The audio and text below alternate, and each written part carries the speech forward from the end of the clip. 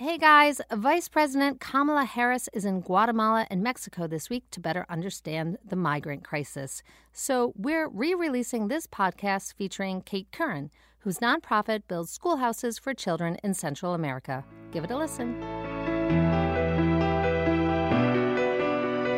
I'm Colleen DeBase. I'm Sue Williams. We hear plenty of talk these days about building a wall. Build that wall. Build that wall. Build that wall. We hear much less about the reasons why migrants, Caravans of migrants, are fleeing places like Honduras and Guatemala to come to the U.S. Here's a clip from the Associated Press. It's of a family pushing strollers and they're walking in plastic sandals. They're trying to make it across Mexico to the U.S. The father is saying they left because of violence. Other migrants talk about extreme poverty and the lack of opportunity. Yo quiero un mejor futuro para mis hijos. Ya caminé bastante, ya no quiero regresar. She's saying she wants a better future for her kids, and she's not going back. Today, we are talking to a person who's going to the heart of the crisis and doing her part to change lives. And give some families a reason to stay in Central America. My name is Kate Curran. I am the founder and CEO of School the World. Those voices are school children in Guatemala, where Kate does most of her work. We have a team of about 12 people in Guatemala and Honduras, mostly in Guatemala. She's building schoolhouses, literally from the ground up. School the World changes lives through education. We believe that we will have every child soon graduating from primary school knowing how to read, write, and count. In this podcast, we'll explore how Kate, basically an ordinary person living in New England, was driven by personal tragedy and a mammoth day of reckoning. To completely shift gears, we're talking 180 career-wise, and start a social enterprise that does, in fact, build walls. But not the kind that keep people out. Right, it's a different kind of wall altogether. If you're concerned about what you're hearing on the news and want to be inspired by a person who's committed to making a difference in an extraordinarily complex situation, keep on listening.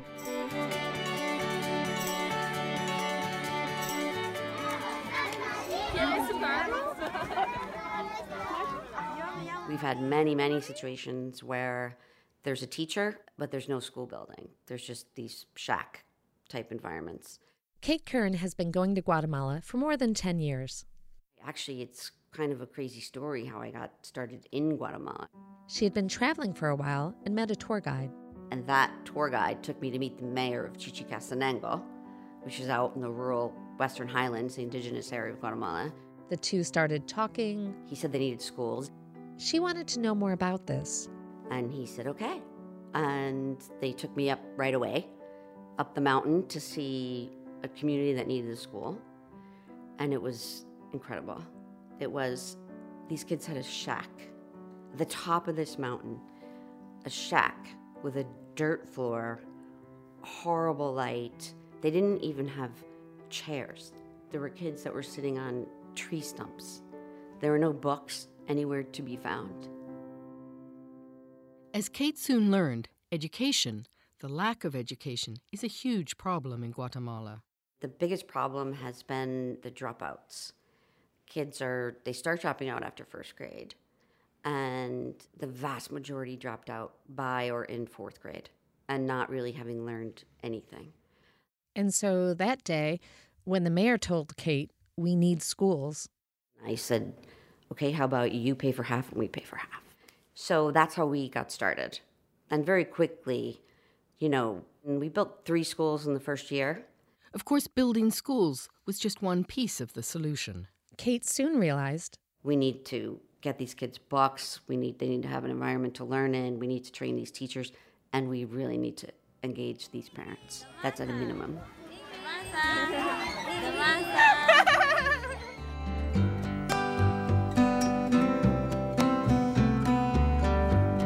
But we're getting ahead of ourselves. Let's leave Guatemala for a second and head to Boston, Massachusetts.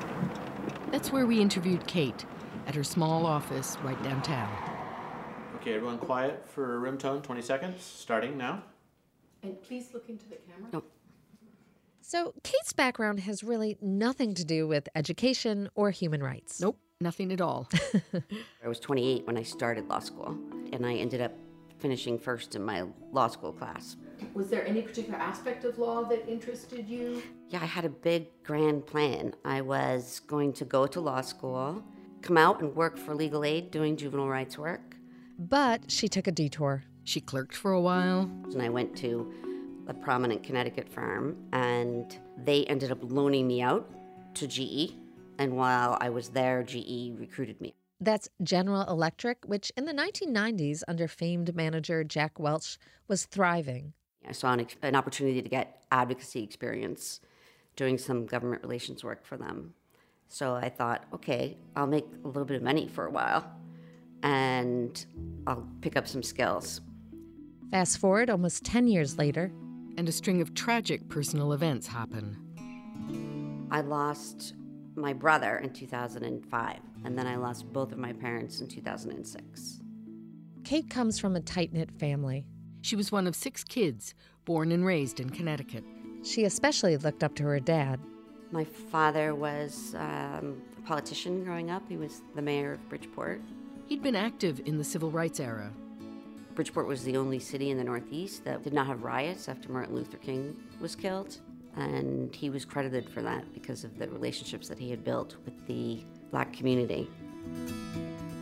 The do something was a very familiar refrain to me from both parents all the time. Doesn't matter what it is, but do something. Losing 3 family members in quick succession Really made me pause and think about what I was doing with my own life and what I had contributed or not contributed. That brings us to 2007. Kate is still at GE, which has a finance arm called GE Capital. Which was issuing everything from car loans and credit cards to subprime mortgages. Which, of course, would not end well. No, not for GE or really the entire country. Here's CBS News. It was a manic Monday in the financial markets. The Dow tumbled more than 500. It was like cognitive dissonance, holding the grief that I had for, these greatest generation parents who had contributed so much to society, and working in a place where I felt really disappointed. I just felt like I've got to get out of here. We'll tell you what she did next after this brief break. The Story Exchange is a nonprofit media company that provides inspiration and information for women entrepreneurs. Check out our videos, including a profile of the entrepreneurs you are listening to right now at www.thestoryexchange.org. And we'd love to hear from you, especially if you know someone who should be featured on this podcast. Drop us a line at info@thestoryexchange.org or find us on Facebook.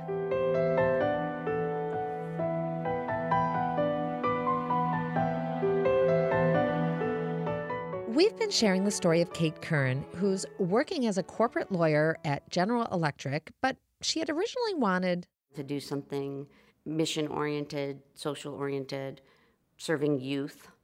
Which is why, as the financial crisis unfolded, I had this almost irrational thought that if I left the country, all the bad things would stop happening. Still dealing with grief and feeling a little lost, Kate quit her successful career and hopped on a plane. I landed in Buenos Aires and just fell in love with Argentina. After that, I went to France for a couple of weeks. When I came home, I said, I'm going to Africa next. I always wanted to do the Peace Corps, and I didn't do it, and so I'm going to go do volunteer work in Africa. And where did the idea of School of the World come? I saw a lot while I was traveling. Even starting in Argentina, you'd see the little kids in the streets looking for cardboard to sell.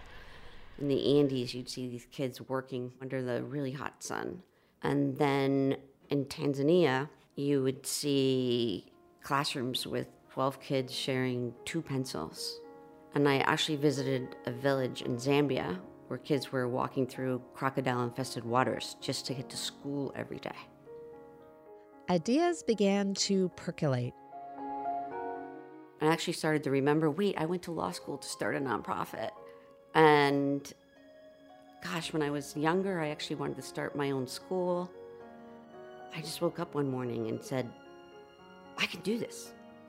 I can do this. And then this wasn't very well defined. You know, it was really, I'm going to do something for children in the developing world who obviously were suffering and in circumstances that should not exist. Kate began researching nonprofits. She couldn't find any organizations that were providing the most basic educational resources. Such as a building with a floor or books and teachers. How did you start? Why Guatemala? Believe it or not, my first trip to Guatemala was to lobby the government for tax breaks for GE. They were putting a call center there. Ah, corporate America. The good news is that she still had a contact there from her GE days. And he said, I'll help you get started, and we'll fund your first few projects. Kate also picked Guatemala because it made sense. When you look at it from a practical perspective for a startup, Guatemala is cheap to get to, easy to get to, fast to get to.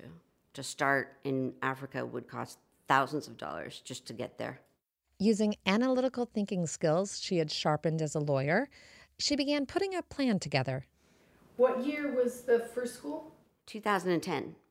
The first school was situated in Chichicastenango in the western highlands of Guatemala. It cost about $15,000 to build a 3-classroom schoolhouse.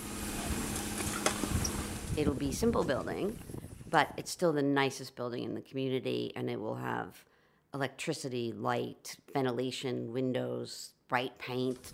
Kate makes sure to involve the community.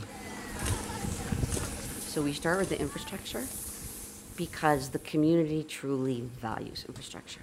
And it's an opportunity for us to build trust and to engage the community and the local government. The community actually builds the school themselves. They supply all the unskilled labor. School the World also spends a significant amount of time working with parents and teachers. We start with the parents and we help them understand that they are the first educators. Even if they cannot read or write, there are things that they can do to help their children learn. Who does this teaching of the parents? We hire people, local people, and they are true examples. They're examples of people who have beat all the odds and are now in the university studying. And they are the best possible people that we could send in as an example of the difference that education can make. As for teachers, School the World offers 2 years of training. So the teacher is getting a much better environment to teach. The teacher's morale starts to improve at the same time as parents are beginning to show some signs that they're going to hold the teachers accountable. And that's how you turn the environment around.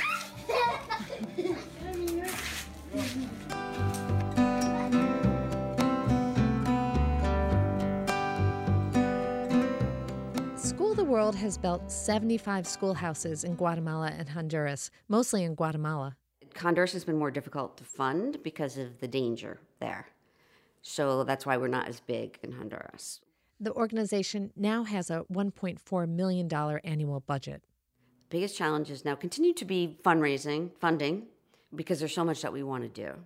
School the World is supported by government grants and private and corporate donations, including a little help from her old co-workers. A lot of my former GE colleagues funded the first few schools. A lot of them were very successful and became very generous.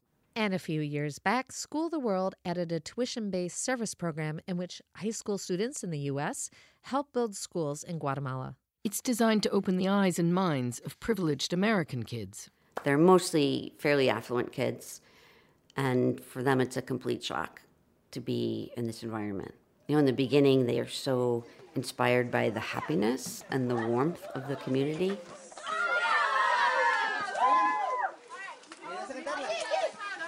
But it really hits home when they see how these kids have to live. It really has a huge impact on them. And this whole experience really opened my eyes to, different situations that you don't really tend to see in parts of the United States. In the video we filmed about Kate, you can see footage of the schools, as well as the homes the kids live in. Very simple, one-room huts, dirt floors, really poor. And you can watch that video online at www.thestoryexchange.org. With the building and the education and training, it can take several years for School the World to see the impact it's making on a community. But dropout rates are improving. It took about 4 years when we finally started to see it. And then I was visiting, and a teacher came up to me and said, "Kate, we didn't have a single dropout this year." And I was like, yes, then I know that it's working. And while Kate is making less than half of what she made at GE, she says it's worth it. I feel like I have made a difference, made a contribution. If you can prove that just basic resources will change the society, I think you start to change the systems. It's giving people the idea they can have a future. Yes, giving them hope, giving them some dignity. We actually require the parents to contribute money for books, which is sometimes a very difficult thing to accept when we know, the degree of poverty. And they typically give about $1 to $1.50 per child.